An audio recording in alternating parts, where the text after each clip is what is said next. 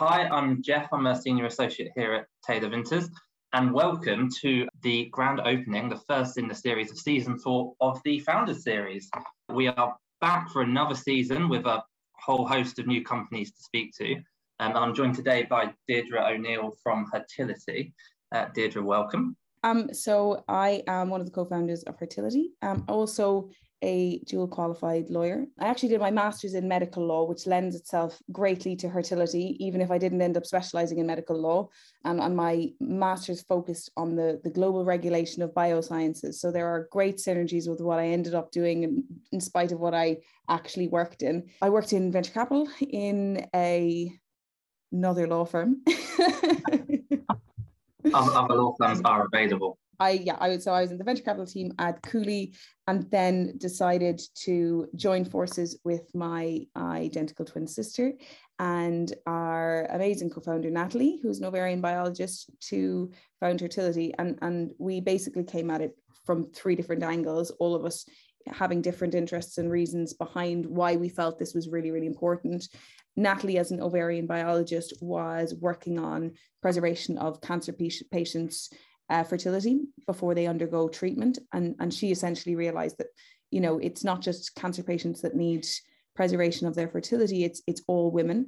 And Helen was working in the lab and realizing that there was test tubes of people with the same age as she had, and yet she was not even considering having children or family, but people were already undergoing IVF. And it seemed crazy to think that we're sort of in a world that we're not thinking about this at the time, even though it's really, really relevant to all women. I obviously was working 19-hour days in a law firm and noticed that it had an impact on my reproductive health. With our combined backgrounds, Helen being a molecular geneticist with specializing in reproductive health generally and a tenured lecturer at UCL, and me working in venture capital, recognizing that there was no one else doing this, and companies with sort of half the ability raising capital for causes that were nearly as worthy, we all 3 decided to join forces and set up something that we don't see as just being a company, we see it as being a mission. So we're very research led, we're very much mission driven to kind of change the status quo and to pioneer new methods to diagnose and prescribe, and also just be part of a social change. So we're actively trying to change how people perceive reproductive health generally. That's one of the things that we're driven kind of every day by, every woman having a different story, and everyone we speak to has something that they have to say about how they've been treated or how they haven't been diagnosed, and that's what we're looking to change. It sounds not a small mission to undertake by any stretch of the imagination. I know it's been kind of referred to and coined as the kind of the reproductive revolution, which I love that phrase. We will come back and revisit that. And obviously you work in a similar area to the areas that I work in terms of venture capital. It's quite a plunge to leave that kind of job, which I know, as you said, the long kind of hours and the long days, but a relatively secure income and a relatively secure environment in terms of a job, and actually take the plunge as a co-founder of a scale up. You've kind of touched on, kind of having a realization yourself that it was having effects on you and your own health. Was that the primary kind of motivator for wanting to make that change, or what kind of factors kind of influenced that? One of them was that I found that there was so much that we could potentially do. I felt I was quite inspired by, even though she's my own sister, I was inspired by the research she was doing. And, she's actually working in gene editing and CRISPR, and the advances in science that she was working on, and where the law just hadn't caught up. And that really, really fascinated me, and it always did. The plunge is more direct, because you're right, it's really, really hard to actually say, right, I'm going to go for broke, no salary, no nothing, no perks. I guess that the attitude is that, mindfulness matters, and mental health and well-being and all of these things are really, really important. And that's the rhetoric, or that's the kind of tone that they take. It's not the reality. And in actual fact, if your eye twitches for a month and a half, that there's something fundamentally wrong. And I noticed it with myself and some other colleagues as well, that it had an effect on their reproductive health, and that you notice symptoms, and you notice that your period had either stopped or was delayed. And in my circumstance, I knew I was actively trying to have a family, and the circumstance combined with the lack of sleep your body's like, no way, not in this environment. I'm not doing it. And because I have, an identical twin sister who got pregnant with real ease, I thought I would be the exact same. And genetically speaking, I should have been, but environmentally speaking, I wasn't, because I was in such a grueling environment. And that made me realize that if this is the cause and effect, if this is the impact, it's just not worth it. It's just one of those things that it all lends into the reasoning behind why we're doing what we're doing, because there needs to be more awareness, there needs to be more conversation, and there needs to be more work or support in the workplace for the reality of people having a life outside of long hours and deals.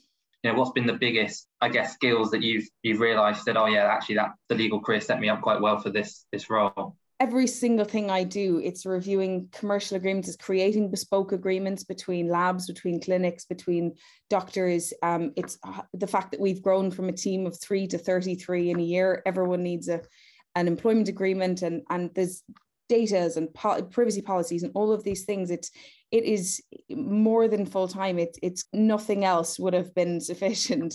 And I actually think that the work that I've done and being a lawyer has just been a really, really amazing thing for the company, I guess, because it's a resource that we constantly use. And it's something that I'm learning all the time, and I'm growing all the time as a lawyer, because I'm adapting various skills, whether it's an employment law or data privacy or anything else, and general commercial agreements. It's actually, I really, really enjoy it. So I think actually it's been a really, really great thing to have. Perfect. Almost like the best of both worlds. It really is.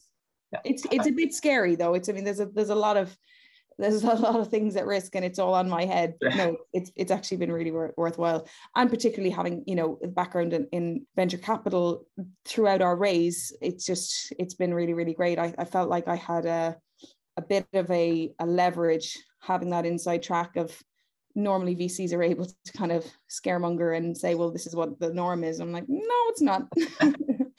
You've just mentioned the raise, and it should be a congratulations in order. But for those watching who don't know, in June, Hertility completed a 4.2 million seed fundraising for its kind of first major capital round, which is awesome. What were some of kind of the main challenges you faced in that race? With what we're doing, it perfectly marries up biotech and femtech, and there's no one else doing what we're doing. So once we kind of got that traction, and once people kind of got word on the street of that, it was much easier for us. But in the initial outset, you're sort of balancing between wanting to spend time raising and wanting to actually spend time building your company. And the fundraising process is so time exorbitant, and it's so exhausting, because every investor you speak to has a different nuance on what they want to see in the deck that you present, and someone else, and then you spend ages changing that. And the time involved in it is the hardest thing. We actually made a concentrated effort to say, we're actually going to focus on grants rather than investors, because we're so much more eligible for grants in terms of the research that we're doing, and I guess advances that we're pioneering. And that was a really, really great move for us. And I think the biggest problem with investors was, and this is not sort of an anti-male rant, but it was the pale, male and stale, where they didn't understand the problem. And I think it's becoming, each day we see something else in the news about reproductive health and menopause and fertility and why it matters. And we saw a shocking amount. Why would women care? What's your market? 53% of the world is our market. What are you talking about? Is there a market for this? It's getting people to realize the importance of this, or realize what we're fundamentally trying to do. That was a stumbling block. As a company, really proud of an all-female founding. So that should just be something that's like accepted and the norm. But it's still not. And you read a lot in the reports and research about access to capital for kind of female founding teams, and you've seen it in your venture capital life. Is that something that, having seen it both as a lawyer, but then also kind of fundraising for Hertility, is that something you feel is getting better? I think there's a massive gap. I think people are actually talking about it and acknowledging it, but without actually doing something about it. So it's become part of the sort of rhetoric of like, we back female founders and we look to support, but there's a long way to go before that's represented in the numbers. I think we had an advantage in that we've got a formidable background in terms of the fact that, between the three founders, we've got 23 years of university experience, but it's one of those things that getting people to recognize that I think it's actually quite difficult. You definitely notice that there is a dismissiveness, a lack of value, I guess, in recognizing the power of an all-female team. Do you find that kind of translates or kind of correlates to also hiring employees? Do you find that women engage more with the mission and want to be part of the team? Or? We do. We've got we're about 99% women in our team. We've had a huge number of people who went on the fertility journey and became a really big fan, and then approached us when they saw that we had vacancies available on the website for roles. And actually, it's been really, really refreshing, because you don't get someone who wants to have a job. You get someone who wants to join the mission, and that's really important for us in terms of hiring, because it's so much ingrained in us that what we're doing is like fundamentally important. It's not just a job. How's the dynamic at kind of a founder level with kind of two identical twins? And obviously you've got Natalie as well. But Natalie is a great mediator. She is a saint in lots of ways, because she sort of just, it washes over. It's like she's a sibling as well in ways, because she just is like, all right. But we actually have a great dynamic, because we come at things from a very different angle, because she's a lecturer in genetics and she's kind of done a very academic route through going, a master's and then PhD.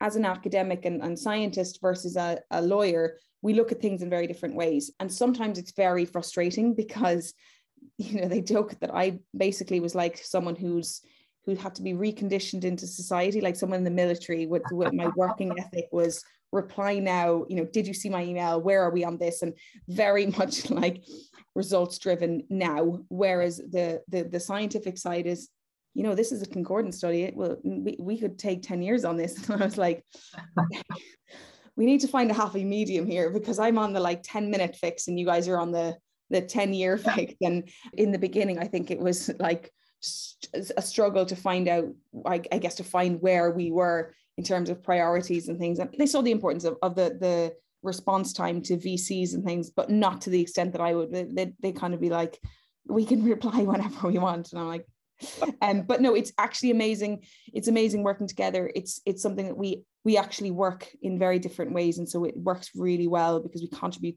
both very, very different things. And our interests, in terms of Helen's kind of pioneering all of the research and the medicine behind it. And I'm then plowing behind the nasty commercials and the corporate, the corporate side of things, which is fundamental for a company too. True. It's almost like the good cop, bad cop, isn't it? Being like the perfect founder. Not that lawyers are bad cop at all, obviously. Yeah, we have a running joke that my title is not Chief Commercial Officer, it's Chief Ball Breaker, and just constant cracking of the whip. I love it. It's good though. It's needed sometimes as well. So especially with academics as well, just to almost get that kind of commercial focus at times. Well, turning to the reproductive revolution and delving a bit more into that. So I guess the big question, we've spoken about fertility and kind of the motivation behind creating it and kind of all the different factors. How does the product that Fertility has now, and how does that work if there are women who kind of want to use your service and your product? The general overview is that we're kind of on a mission to basically revolutionize the world of reproductive health generally, by educating, by empowering, making knowledge completely the norm, breaking away taboos. And by doing that, we're offering basically specialists in every area of reproductive medicine. So gynecology, fertility, polycystic ovarian syndrome, endometriosis, and menopause. And we're trying to do this in the most accessible way to women, so that it's in-house experts from the comfort of your home, but you do it via a blood test. So how the journey goes is that we have created what we call a virtual health assessment. And the virtual health assessment takes into account all of the clinical guidelines and diagnostic criteria for all of the sort of reproductive bodies and gynecological bodies. And the questionnaire that you do, it's 5 minutes, but it takes into consideration 1,500 variables. And then from the answers to the questions that you give, we then curate and send a bespoke testing package for the person to do. So essentially you do all the questions, and then by whatever you've answered, we'll be able to tailor your test and test the appropriate hormones for you. And where it varies is if someone is on contraceptive hormone, etc. And the results, then you do the finger prick blood test, which is just a single vial of blood. send it back to our partner labs, and the results are uploaded onto your personalized health hub. And it's really, really important to us that we don't just give results that can't be understood. We've taken a huge amount of time in making sure that the results are completely bespoke. So there's over 54,000 variables, and that they're really, really easy to understand. There's nothing worse than receiving information which is daunting enough without being able to understand it, and furthermore, without being able to know where to go from there. So your report every report is reviewed by one of our in-house doctors. It explains your results, what they mean for you, what hormones we tested, why we tested them, what do they mean for your general life and your well-being overall, what they were responsible for. And then we have articles linked to, we've got our knowledge center, which links articles that may be relevant for any aspect of your reproductive journey. And we've really, really we've got a full team of 20 experts now and 12 or 13 researchers now, and everyone working on making sure that we have the most comprehensive database of information on reproductive health that's really accessible. And so the idea is that, if you have something within your results that you want to talk about, if there's something generally you aren't really sure of, we have in-house experts, again, in all aspects of reproductive health that you can have a teleconsultation with. And if it is the fact that you wanted to go on for scanning, you can get a scan or go to one of our partner fertility clinics. So we've only partnered with HFEA rated clinics. So that's the Human Fertilization and Embryology Authority, highly rated clinics. So we've partnered with those so that someone has the journey all the way. So they're kind of felt like they're taken care of for each step, because there's nothing worse than the idea of having potentially a problem and then this odyssey on the internet of where do I find help. So we're trying to streamline a process that is otherwise really, really difficult to navigate and make it as easy as possible for everyone. It's all about empowering women to have the information they need to be able to make decisions, but then also, if there are, and hopefully not, but if there are any issues at any time, to give them the kind of the access that they need to treatment and help. Yeah.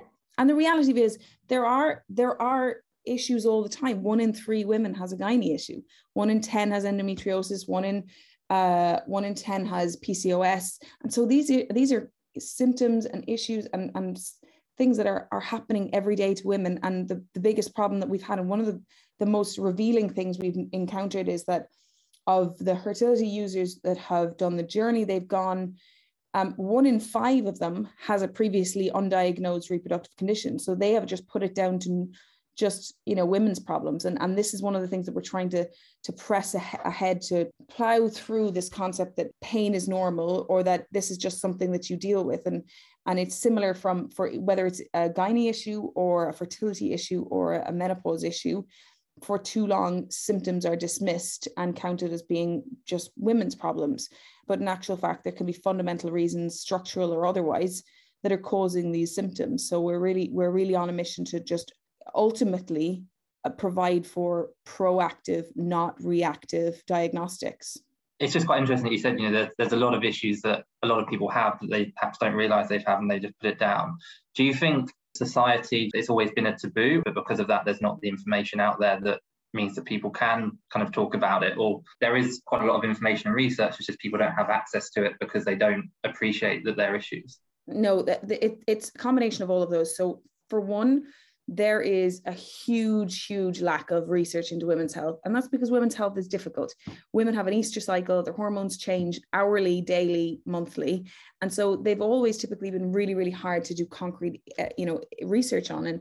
And sort of 40-year-old Caucasian males are really easy to do research on because not very much changes.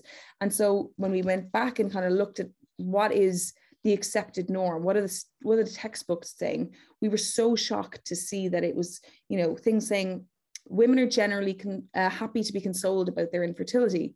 I was like, what women are? Like, when was this? Who was this written by?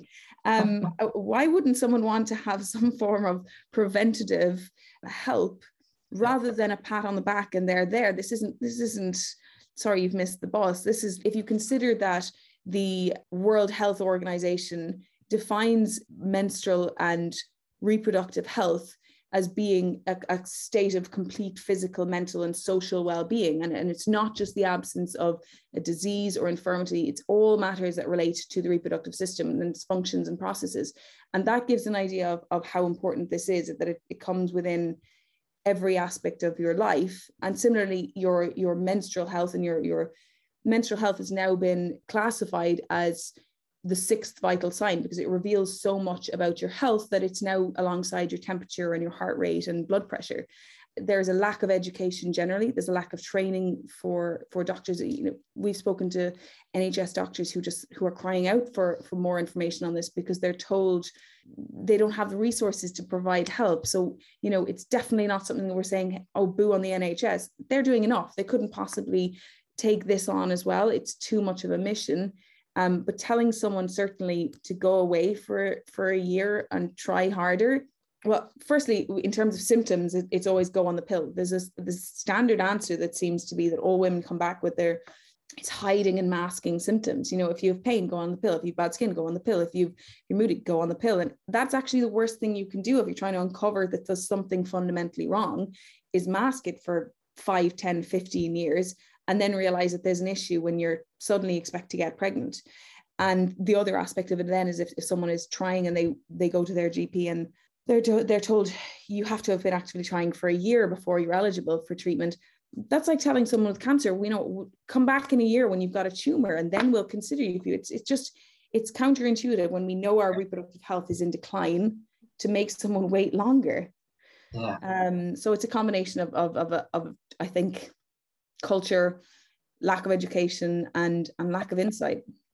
Perfect. So it's a good job we have obviously Hertility on the starting the reproductive revolution and kind of trying to switch that, I guess, to go from reactive to proactive and kind of turn those timetables around. Yeah. What's from people that have gone through the process, I know you mentioned one that ended up actually joining your team, which is, I guess, the probably best bit of feedback that you could have, that someone actually has been through the process and then wants to actually join and help. What's the feedback been from users, how they've found it compared to what they had kind of option wise beforehand? Or they had no options beforehand. That's the greatest thing about this, is where else do they go? There's no one else doing this. We are literally the only company in the world that offers this level of comprehensive testing with access to OBS and gynae and all of these consultants all under one roof. And that's one of the key differentiators for us, is that the idea of just having a solution on the NHS that doesn't exist, or going to a fertility clinic, the comparison to that is it's a psychological as well as a financial barrier to go to a fertility clinic. You have to be at a certain stage in your life. You're usually in a committed relationship. You've been actively trying, but frankly, these days you shouldn't have to be any of those things. And you certainly shouldn't have to be in an opposite sex relationship, which is one of the barriers on the NHS. You can't be in a same sex relationship, which is, in the year that we're in, there shouldn't be any barriers to just finding out information about your reproductive health. And so that's one of the biggest things, is that we've had so many really heartwarming stories and really scary stories too, about people who have checked in on their reproductive health and just casually checking in. We had someone who's as young as 22 who realized through her test that she was in essentially early menopause, so she was in primary ovarian insufficiency. And had she done the usual thing that every other 22-year-old does, typically wait for a decade and then say, well, now I might try, she would have had no chance whatsoever. And instead she froze her eggs and was able to preserve her fertility. And it was one of those things that her kind of, I guess, her testimony on her story about this is that it genuinely changed her life. And that's the thing that fuels us. I had no idea either about the whole opposite sex kind of requirement on the NHS. Either, as you said, that doesn't sound like something that should be happening kind of in this day. Especially because 100% of the LGBTQ plus community will need assisted reproductive care if they want to have a family. So to have that kind of barrier is crazy. And we really, really want to pioneer something that opens up a journey for that community as well as everyone else. You mentioned one of the reasons that you kind of left the law was because of the kind of the work-life balance and the aspects. And what's Hertility doing as a company kind of in that respect? It's funny you say that. It's as you grow as a company, you suddenly have to scrabble around to realize that you need more than just the kind of in-house rules that you know from dealing with your twin sister, and all of a sudden you need to have proper bespoke policies and things that people, when you're hiring more and more accomplished people to help you grow your company, you need to have more and more things that appeal to them. And we've actually kind of had some real fun trying to think about the ways that we can offer something that's different. Like we're having a period power down day if you need to have a day for your reproductive health. But the balance of that is thinking, what can we offer men then? And needing to be fair on that. But we are, we've started as a remote company, so there's flexible working for anyone that needs it. We have our own counsellor. She's our fertility counsellor, but we offer everyone fertility counsel or general counselling, one-on-one counselling session if they need it. And we generally just try and be really, really supportive of everyone's life. We all understand that everyone has things that go on outside of work, and we just are we're a very, very supportive, close-knit company. So I guess the two questions I always like to kind of end this on, the first is kind of what's next for Hertility. So obviously we started out on the mission, you started out on the mission, the fundraising's in, you're growing the team, you're hiring, the platform is kind of taking shape, and as you said, you're kind of starting the revolution now. So where do you see kind of the future for the company, as much as you can say? No, I'm happy to say that we are seeking total global domination. We are really, really excited about the fact that what we're doing is very novel. The future for us is pioneering novel research. So our research combines endocrinology and reproductive science and gynecology and machine learning. And so we're running a lot of research trials in order to kind of close knowledge gaps and to pioneer new and novel diagnostic methods. And we basically we've got sort of a proprietary algorithm that determines the most suitable hormones for people, and we're hoping to basically be the 10,000 steps for reproductive health tracking. So we launch our app later this year, and then what we're hoping to do is have the journey end to end. So it's not just about testing your reproductive health one-off. It is 10, 15 years ago, nobody really thought they had to get to this barometer of 10,000 steps. And that's just one facet that isn't really, it's not very useful in terms of your day to day, but our hormones dictate our hair, our skin, our mood, our weight, our sex drive, our sleep, everything to do with our being. And yet we are completely clueless as to what they're doing. And so what we want to do and what we want to be is the sort of the home of women's health and reproductive health generally, and pioneer reproductive health tracking for everyone from menstruation through to menopause. So that's the big goal. In terms of sort of active steps in being more granular on that vision, we are launching in Ireland Q1 next year. We've just launched a polycystic ovary syndrome package, which it was a really, really big thing for us to launch, so that it's a differentiator, that we have a specialist who's one of certainly the UK and probably the world's leading experts in PCOS. So we're really, really excited to have him. And we're also launching menopause testing in the coming months. So lots and lots going on. Loads. Yeah. Yeah, no real let up. But one bit of advice you would give to someone in your shoes, or starting up or wanting to start up a company? Where to begin? I think just having a clear idea on what it is that you want to achieve, even if that's going to the moon, being so determined that you're going to get there. And people said we went PhD at level on our startup because there wasn't a boundary that we weren't willing to cross. There wasn't, everyone said, just launch an at-home test. We were like, no, it's not good enough. It's not enough. It's not about testing one biometric. It's about testing a series of things so we get a holistic picture. And everyone that said you're trying to do too much, it made us think, but that's because there isn't enough. And I think not being put off by being pigeonholed into doing one thing is really, really important, and kind of having the tenacity to stick to what you want to do and know where you want to get to, even if it's a huge, huge mountain. Just persevere with it. Perfect. Amazing. Well, I mean, hopefully, we wish you all the best and kind of in that journey, and hoping that you do kind of tick off all the things that are coming up, and it's hugely exciting. We obviously got some questions in, and we've got about 15 minutes or so. In terms of those working at Hertility and the culture that you're trying to create there, is there anything that Hertility does, with your background, having kind of been in that highly long-houred environment, is there anything that Hertility does to kind of ensure that it doesn't have that culture, and that people are enjoying enjoying their work and getting the right work-life balance outside of kind of the kind of policies that you touched on earlier? Yeah, I mean, the work-life balance, I think, is a lot easier now that we're in a culture of working from home. We have kind of the option to work in an office as well for people, and generally people love that sort of the combination of being able to do that. I think it's very different when you're working in the corporate world and you have deal after deal after deal and different time zones to work with. That was one of the primary things of my career was knowing that there was never ever a 6 o'clock finish, because 6 o'clock is always someone else's 9 a.m. and it's one of those things that it's a lot easier when your team is here, although we have 3 now in Tel Aviv as well.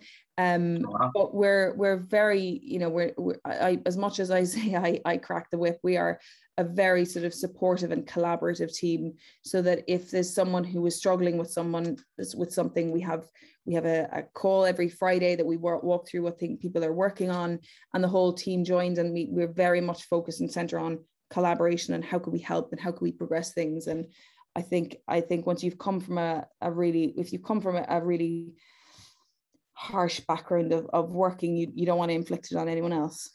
Yeah, no, of course. No, I like it. It sounds perfect, doesn't it? It does sound like that. And the way that I think people should be running their kind of companies, especially. So it's a lot easier to do now that people have at least, the ability to be at home, and, sometimes people join in their pajamas from their bed, and that's fine. It's one of those things. You get your work done. Yeah, it's almost one of the kind of the benefits, to the extent there are benefits of kind of the last 18 months, isn't it? It's kind of forced that change in people a lot quicker than perhaps I think was trending that way, but it's forced those kind of changes on people a lot quicker than perhaps they would otherwise. So, which is good. There's a couple of questions on kind of fundraising, as you'd expect, because always when you've been successful, people always want to know how you've done it and made it look so effortless. There's one kind of specific on grants, which is a question around, when you mentioned kind of taking grant funding, because actually that turned out to be quite a more accessible route. Was that mainly, accessing UK style grants, or were there kind of international grants and global grants that you were able to apply for as well? We applied for a few, but we were awarded the Biomedical Scholars Grant. So it was a UK government innovation biomedical grant, which it's highly competitive. And we were basically recognised as being one of the UK's leading innovators in science and technology. So it's because of what we were doing, it was quite specific to research and clinical symptom biomarker-based modelling to predict the risk of developing reproductive conditions. So, we were very, very particular in that. There are so many other grants that are, women in tech or that are quite generic, and the competition on those is really, really, really, really high. And because they're so broad, they're very hard to actually nail down. You can also waste a huge amount of time and resources, and I will warn other people if they're applying for them. Some of them are really just fact-finding methods to find out as much information about the company as you can. We applied for one, and we actually looked back afterwards and thought the amount of time we spent, the amount of resources we gave, and the amount of, I guess, information we gave away, which we really wouldn't have, were we not desperate, was actually really unjust, because I think, the likelihood of you being granted it when there's a million applicants is crazy. But yeah, so just apply with caution. There's a couple of questions around, as a company, you've got a real social purpose and kind of wanting to empower women, but then there's also the other side of it, which is you are a company and you are scaling and wanting to grow. And obviously, that requires investment from investors, and investors buy into what you're doing, but then also, have their own investors, and funds have their investors, and there's that kind of this tension, I guess, to make a return on their investment at some form. So I guess the questions that we had are kind of two parts. One is kind of how you found that kind of tension between, having obviously the strong mission and wanting to empower, with kind of also growing the business and that more commercial side of it. Yeah. But then also kind of, I guess, the importance of choosing the right investor from to get someone that actually really buys into what you're doing first and foremost, and then kind of worries about returns latter. For us, I think, had we been more focused on the commercial returns, we may have gotten research, or we may have gotten investment earlier. But in actual fact, we were so motivated by the altruistic element of this and the research and the education piece that it's almost like, and it's a struggle, because you don't want to dilute your mission and your values in order to just promote something that someone wants to hear. And we were really, really lucky. We were actually really picky on who our investors were, because it's so important that they understand what we're doing and not just understand how much money we're going to make by when. And so the investors that we have are so unbelievably supportive of the mission, and the people who've been involved are really, really great. So we haven't even felt that sort of pressure, because I think they're genuinely impressed by the kind of the research, the pioneering research to reduce diagnostic times, which ultimately has its value. It's undeniable that has its value, but to just detract from what we're doing by saying that it's a profit generating, it's really great for us to know that the revenue goes straight into the research, and they're okay with that. We see it a lot when we're advising companies as well, that there's many different types of investor, and there are investors out there which are just, they will give you the capital and they will give you a lot of capital, but they expect the return. But I think it's important sometimes for founders just not just to take that, and actually to look into who your investors are, what they believe in. There's a whole host of social impact investors now that really do buy into it. So, but there's also a whole host that recognize that that's what they're supposed to say, but it's so easy to see through that. And we spoke to quite a lot of investors, and where they say, "Oh, we're really into women's health," and like, are you? In what way? And this, you scratch the surface and you recognize some people's true motives, and like the reality of a lot of them is like, oh, this is a buzzword, femtech, what's this about? And the reality is that, like, you can actually see when someone gets it and gets what we're trying to achieve, and that's really, really refreshing. And we're really glad to have really good investors that buy into the mission. But there's a couple of questions around collaborations and partnerships potentially in other spaces, and whether that's something maybe one day you consider in terms of surrogacy services and kind of imaging methodologies and other biomarkers for hormone testing. Yeah, so we the partnerships roadmap is expansive. We've partnered with My Surrogacy Journey already. We partnered with them early this year to help anyone on a surrogacy journey, and what we want to have is an availability for anyone, no matter what they're trying to achieve in their reproductive journey. And so we've made that partnership. And we've had a really good few referrals through, and happy people with that kind of process. In terms of other partnerships, so we've partnered with Mumsnet, and they have a trying to conceive community, and it was really, really important to us that we try to reach as many people who are clearly on a forum struggling to find answers about what's going on with their reproductive health. And nowadays you shouldn't have to wonder, and particularly with this. So we're launching with Mumsnet next week, which is exciting. There's loads of different avenues in terms of partnerships where we want to partner with UCL and King's College to educate, as well as providing sort of like workshops and webinars. And we've launched our workplace benefits platform, which is essentially designed to help people in the workspace feel like they are supported by their employer, and to know that they have a journey they have a support on whatever journey they need to take. It's very isolating if you do have an issue and you don't feel like you can talk to anyone about it or do anything about it, or even take some time away from work. This sort of combines what would be 3 appointments into one, and you don't even need to leave your home. And so it makes it a lot easier for people to access really quick and affordable care. For what we're offering, it would cost it's for £149, it would cost you upwards of £1,800 in a fertility clinic. So we're really sort of breaking the barriers so that it's accessible for a lot of people. But there are countless partnership opportunities for us in educating or in workplace benefits or otherwise. To hear you speak, it does sound like you're well on the way to global domination, because there's so much. We also partner with the Lady Garden Foundation, which is a charity. So they're on supporting, because it's Gynae Cancer Awareness Month, and so we've partnered with them this month to give donations for all of the 5 types of gynae cancer. The thing that strikes me the most is how much fertility is done in quite a short space of time, like relatively, in terms of like just the reach. Exactly. Those 19-hour days have just been put to different use, but it's incredible. Deirdre, it's been amazing. We're coming up to the end of the session, but I just want to say thank you for agreeing to speak to me and for your time today. It truly has been great to kind of to speak to you and to get your insights on kind of fertility and but also just the wider issues that kind of we've highlighted throughout the kind of the last hour or so. It's been amazing. So thank you very much for your time. Thank you as well to everyone for your questions and for everyone that's kind of attended and watched. It's been great to have you all here. Not that we can see you, but I'm sure you're all there in your thousands listening. I have a few plugs, like shameless plugs from our side. We have a new founder's handbook that is going to be released shortly. So watch out for that. It's going to be hopefully a big benefit to lots of different founders out there.